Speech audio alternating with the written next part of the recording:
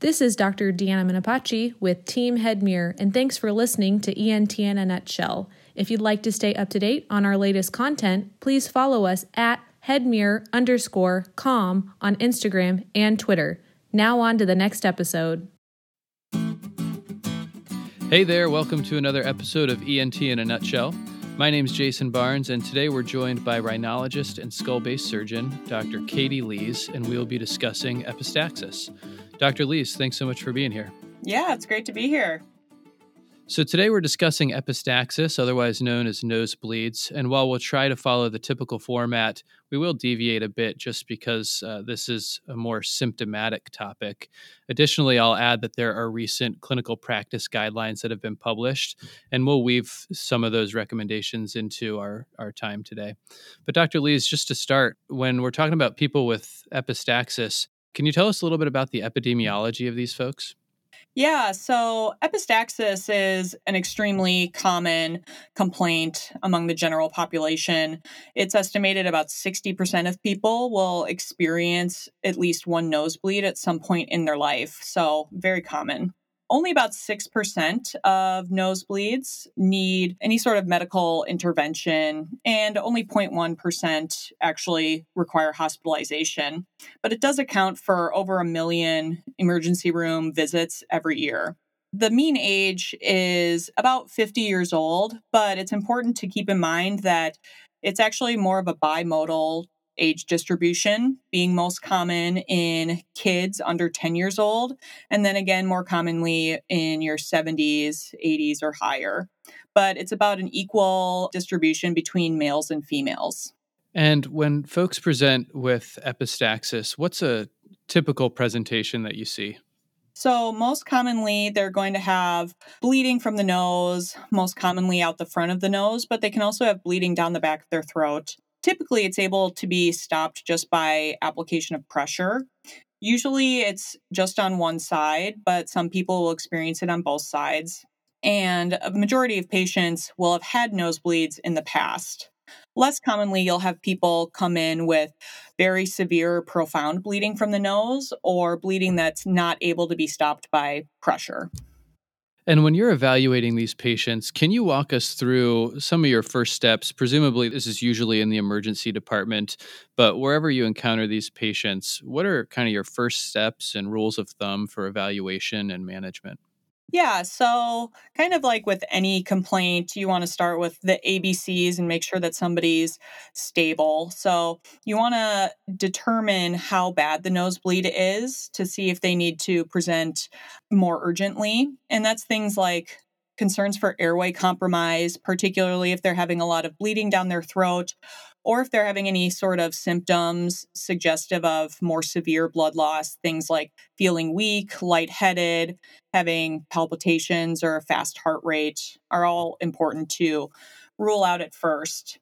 And then you also want to question them about the episode of nosebleed itself. So you're more likely to want to evaluate somebody if they've been having a nosebleed for greater than 30 minutes without stopping, if they've ever required hospitalization for a nosebleed in the past, if they've ever required a blood transfusion for a nosebleed, or they've recently had 3 or more nosebleeds. And those are people that in particular need medical evaluation. And when you're evaluating these patients, are there any other history type questions that you ask them, provided there's time to ask questions and take a history?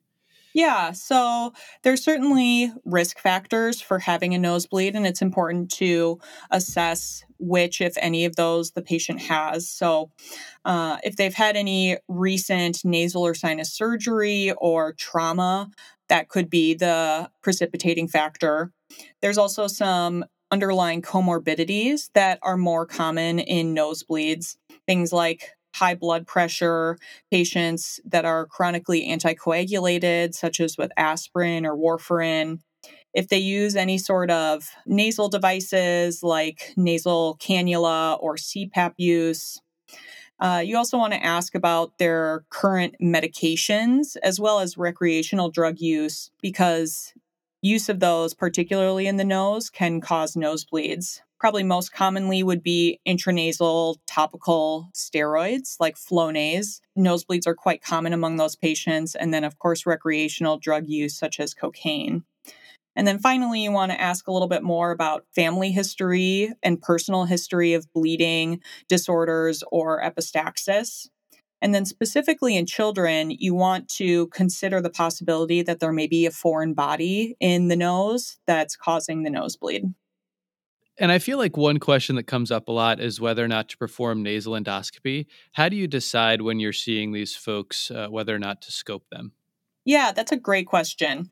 So, in all patients, you'll want to start with just anterior rhinoscopy using a good light source like a headlight and a nasal speculum. The reason for that is that about 90% of nosebleeds are going to be anterior bleeds, meaning they occur in the anterior 1/3 of the nose and can be pretty easily visualized just with the naked eye. But that means that 10% are more posterior, and that's in particular more common in older patients.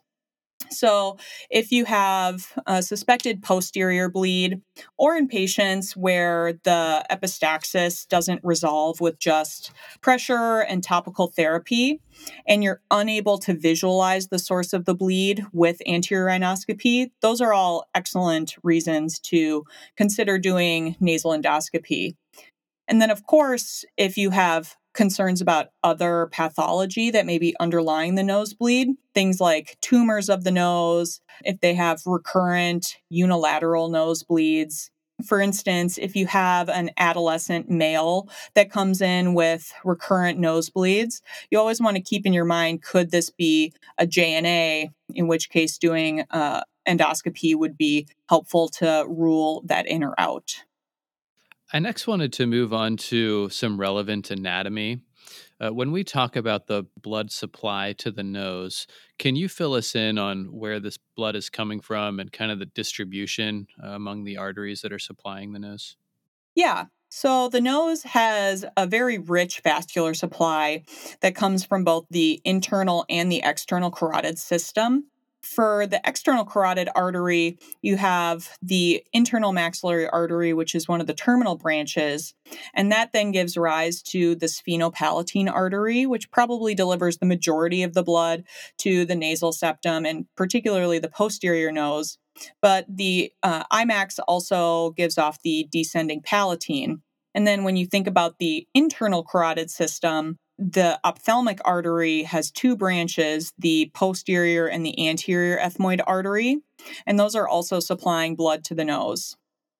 And when we think about causes, this is kind of our differential diagnosis question. What are the causes that you're running through your head when you're treating someone with epistaxis? When I'm thinking about what might have caused it, again, you want to go back to those particular risk factors or underlying comorbidities that a patient may have, such as hypertension.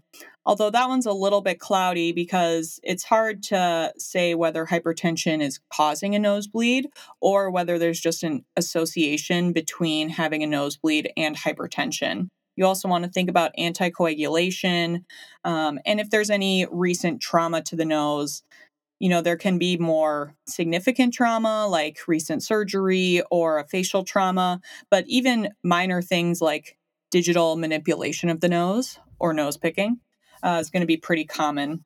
And then you want to assess for other sorts of differential diagnoses. I touched a little bit on JNAs before, but you also want to think about hereditary hemorrhagic telangiectasia or HHT, if they have underlying bleeding disorders, if there's potentially neoplasm in the nose, either benign or malignant.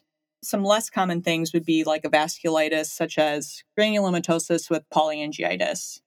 And finally, things that are pretty common in the nose, but not necessarily directly causing the nosebleeds, things like a septal perforation or a septal deviation are also important to look at. And what's your workup for these patients presenting with epistaxis?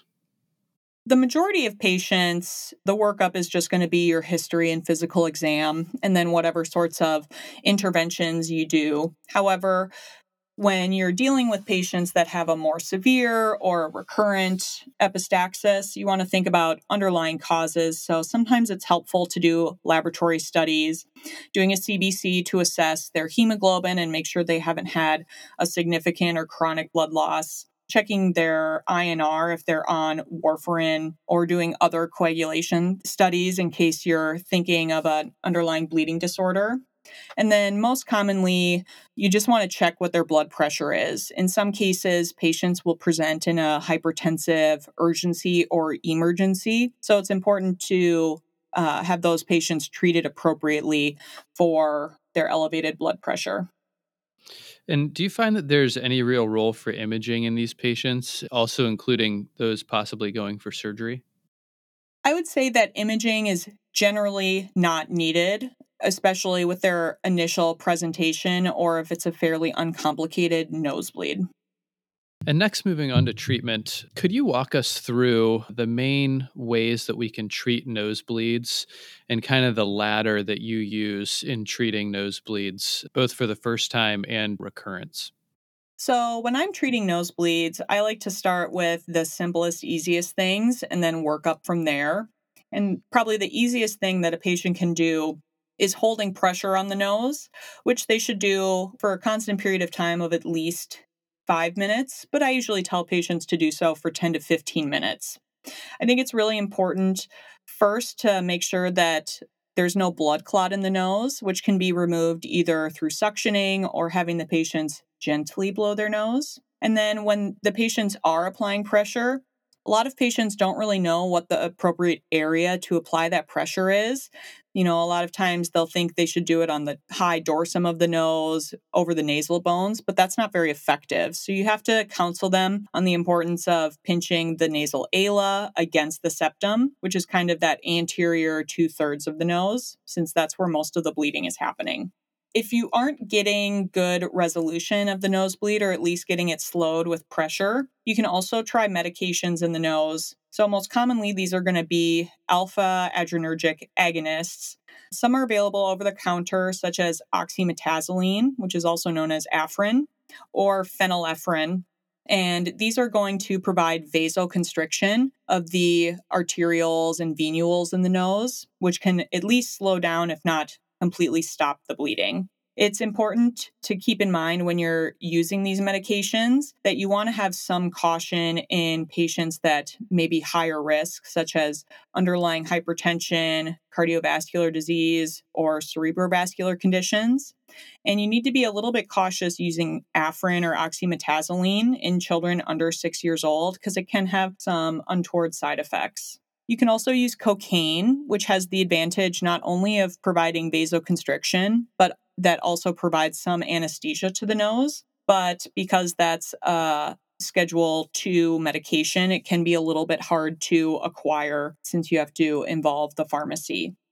And one of the medications that's been coming to the forefront more often is the use of topical tranexamic acid. Can you tell us a little bit about that? Yeah, so that's an antifibrinolytic agent that can be used either intravenously or topically. So when we're treating nosebleeds, we're most commonly going to use it topically. And you can either do it as a spray or soaked on cotton pledgets. And there's been some pretty good research recently, including some randomized control trials, that has shown the benefit of tranexamic acid, or TXA, over just pressure alone. And the last question I have, kind of regarding medical management, is what do you think is the usefulness of chemical cautery or silver nitrate in the setting of nosebleeds? So, chemical cautery is going to be a great option in those anterior nosebleeds where you can identify the source of the bleeding. So, it's going to be hard to use if they're having a brisk, active nosebleed. But if it's a slow bleed or has stopped and you can identify some prominent vessels in the anterior septum, silver nitrate is a great option for that. It is important to note that in those less common patients that have a bilateral nosebleed, you don't want to use silver nitrate or any other type of cauterization on both sides of the septum at the same location, as that can significantly increase the risk of a septal perforation. But usually in those cases, ENT is going to be involved in those things, and we're usually pretty prudent about preventing that type of complication. So we've talked about medical management, including topical spray and chemical cautery. When that doesn't work, we typically move on to more procedural type things like packing. Can you talk us through some options for nasal packing? When we think about nasal packing, it kind of gets divided into two categories depending on what type of packing you're using. And that would be resorbable packing, or things that are going to dissolve on their own. And that's, for instance, Surgicel, Fibrillar, Flow-Seal. And then you also have non-resorbable packing, things that are going to require removal at some point in the future. That's going to be things like Vaseline gauze, Miracell sponges. Rhino Rocket is very commonly utilized by our emergency department colleagues. So you kind of want to think about which of those options is going to be best for a particular patient. For the majority of patients, I would say starting with dissolvable packing is going to be the way to go. It has the advantage that you don't have to remove it. It's generally less painful, so better tolerated by patients. And it avoids the potential for causing additional injury inside the nose if you needed to remove it. It's great for patients that also have underlying pathologies such as HHT or have elevated blood pressure, where you really want to minimize future manipulation of the nose.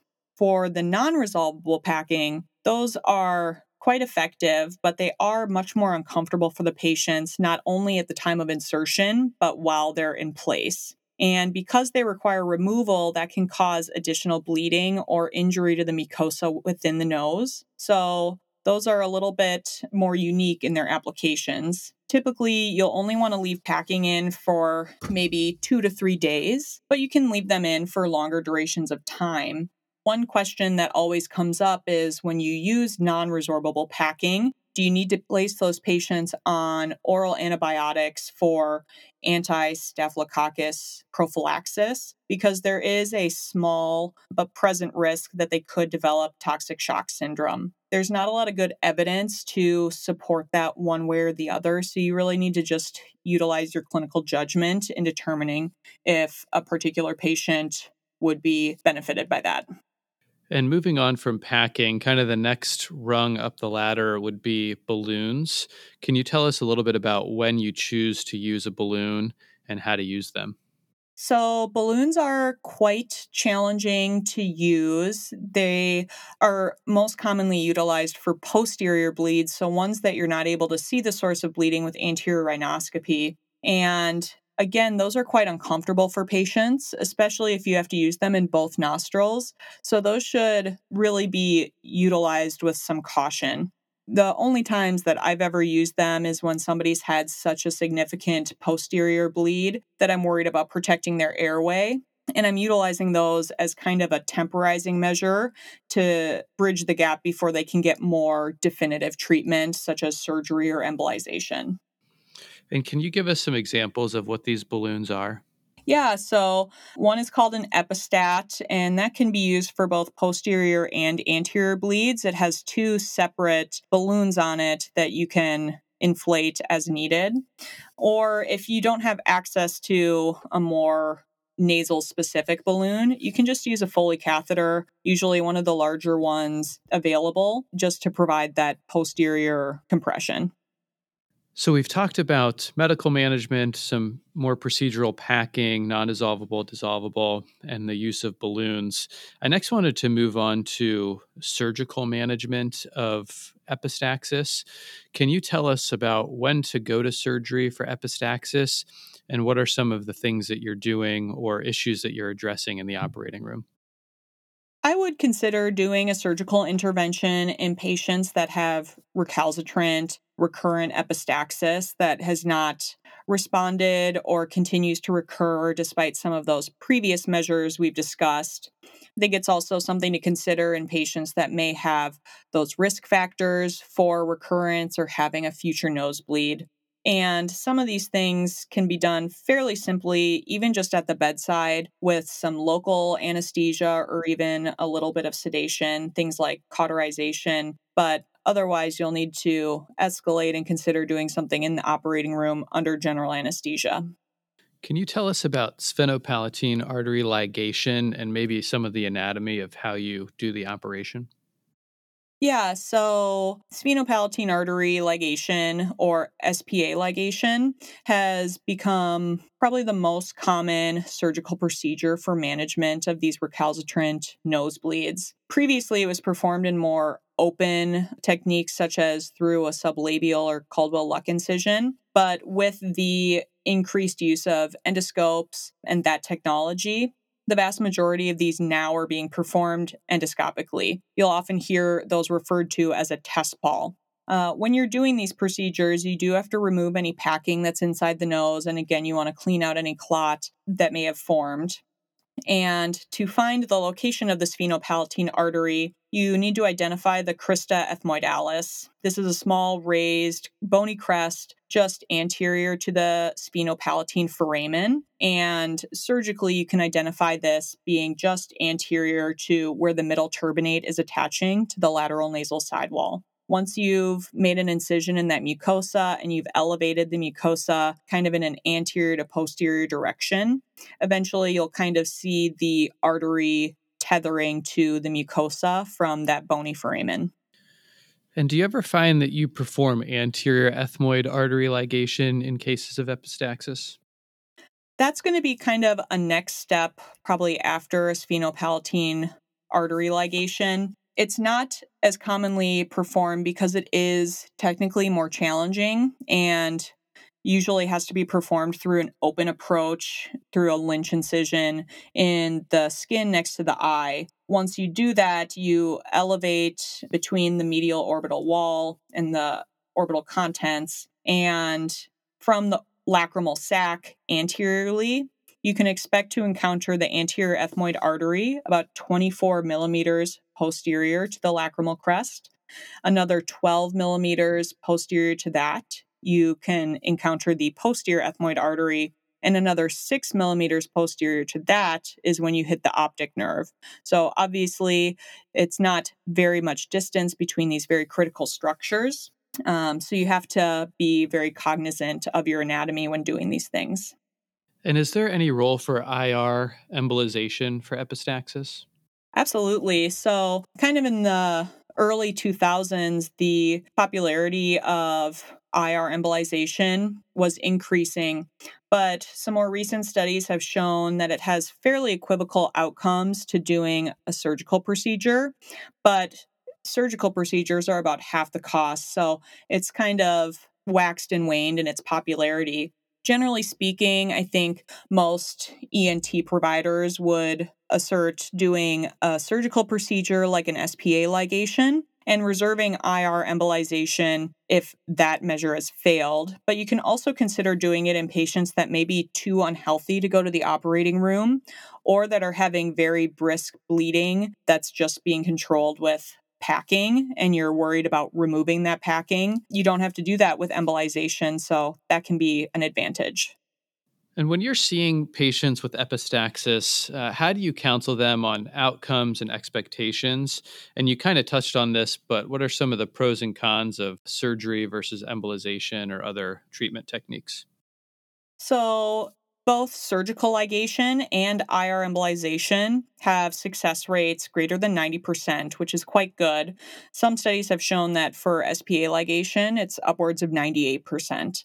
So, pretty equivocal outcomes there. But again, IR embolization ends up being about twice as expensive as surgery. There are various complications as well associated with these various measures. So, for packing alone, there's a higher risk of recurrence of the nosebleed with removal of the packing, or in the future, you also are considering that risk of infection or mucosal injury with removal of packing. And then if you're placing bilateral packs, there's always the possibility of having a septal perforation or more systemic cardiopulmonary consequences as a relation to that. With surgery, these ligation techniques are quite well tolerated. There is maybe a 3 to 5% risk of recurrence, and oftentimes that's just because only one of the branches of the sphenopalatine artery is ligated at the time of surgery. You can also get nasal crusting and sometimes sinusitis from those surgeries. And then when we think about IR embolization complications, about 1 in 5 patients are going to have transient minor complications, things like pain or numbness of the face, headaches, jaw claudication, or complications from the access site, which is usually the femoral artery.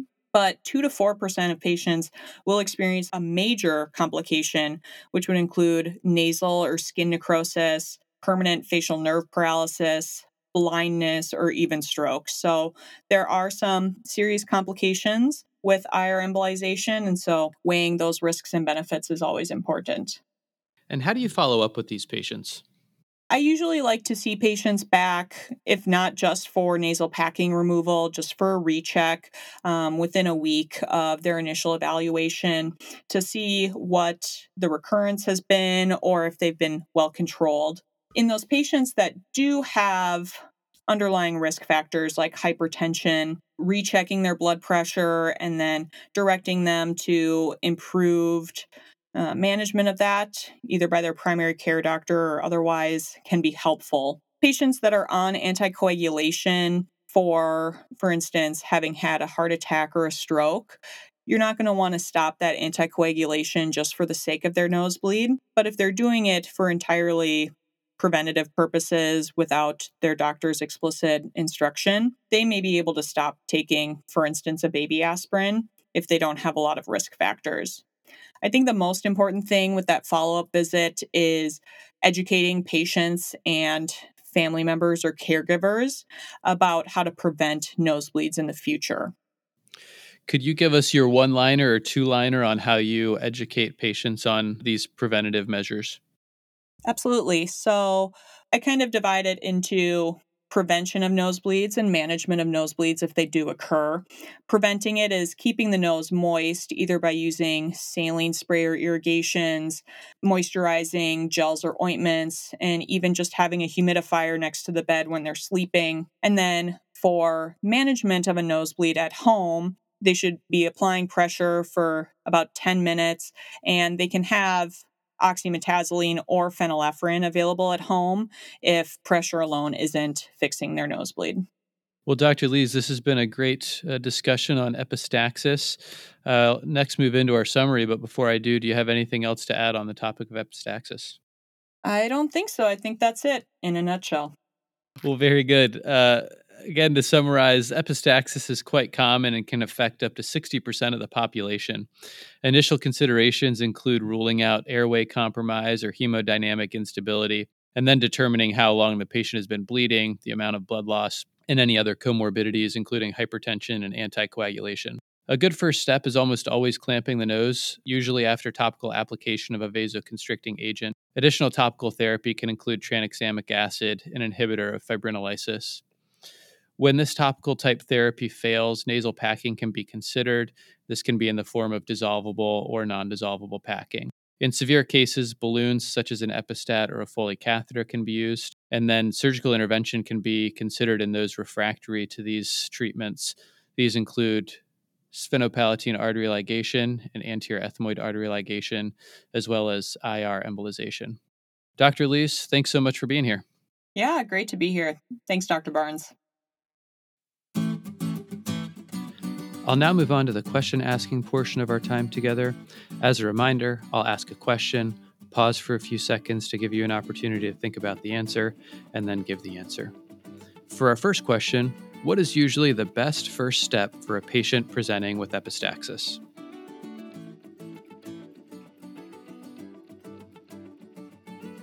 Typically, the best first step for a patient with epistaxis is topical application of a vasoconstrictor, then applying a clamp for up to 15 minutes.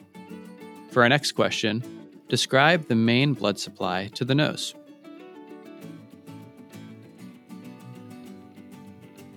The majority of the nose is supplied by the sphenopalatine artery, which gives blood supply to the majority of the nasal septum and the lateral nasal wall.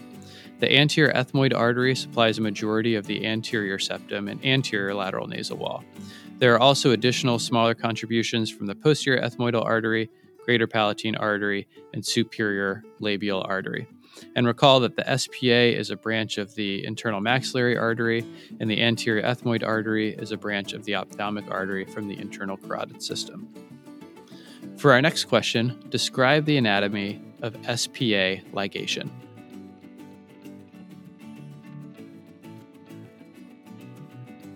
For SPA ligation, you want to find the crista ethmoidalis, which is a small, raised, bony crest of the palatine bone.